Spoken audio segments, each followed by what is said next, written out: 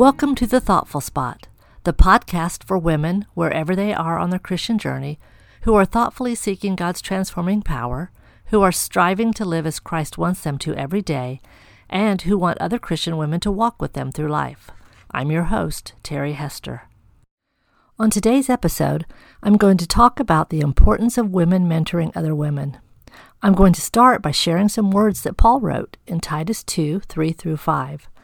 Similarly, teach the older women to live in a way that honors God. They must not slander others or be heavy drinkers. Instead, they should teach others what is good. These older women must train the younger women to love their husbands and their children, to live wisely and be pure, to work in their homes, to do good, and to be submissive to their husbands. Then they shall not bring shame on the word of God. I feel blessed to have had many amazing women as role models in my life. As a child, I had a special Sunday school teacher who encouraged and rewarded regular attendance. I believed my teacher really wanted me to be in church every Sunday, and that made me want to be there. I had two grandmothers who loved me as only grandmothers can love, and who taught me lessons only grandmothers can teach. My aunts are all strong women of faith, and I'm thankful that they are among the women who influenced my early years. The mothers of some of my friends, and many of the women in the churches I've been a part of, have all added something important to my life.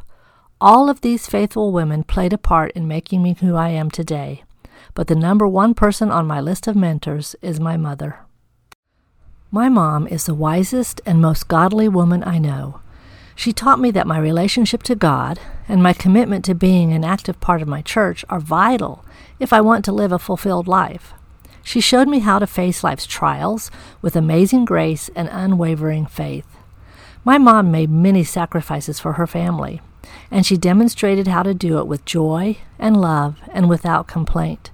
She was a mentor to many of my friends and to the friends of my sister and brothers, some of whom did not have good relationships with their own moms. My mom also has a wonderful sense of humor. I love to see the joy in her heart overflowing in bouts of uncontrolled laughter.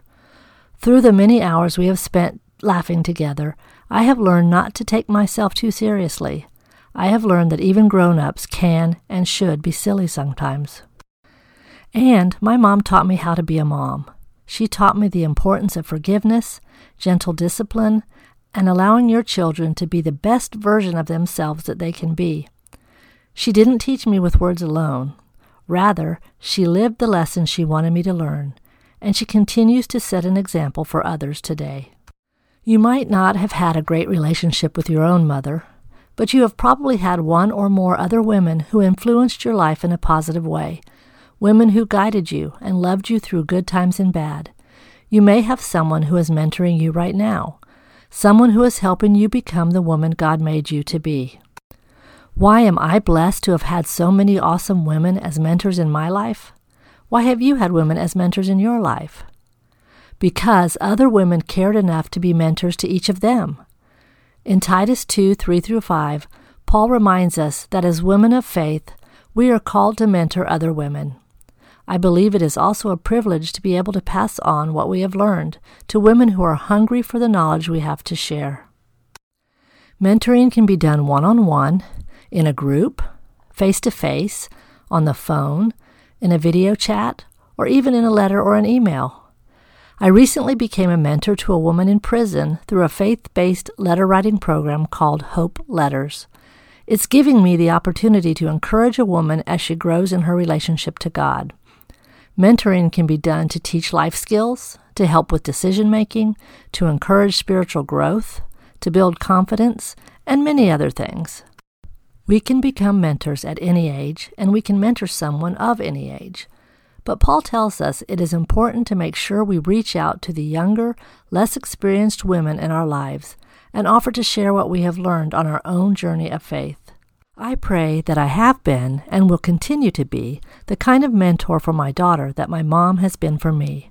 I want to live up to the legacy given to me by the many women who served as role models and mentors throughout my life. If you have also been blessed by amazing women mentors, I encourage you to continue the tradition of mentoring that was passed on to you.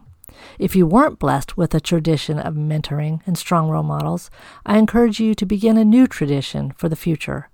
Be a mentor. Do it for her and her and her. Through mentoring, we can help other women to live thoughtfully as the women they were created to be.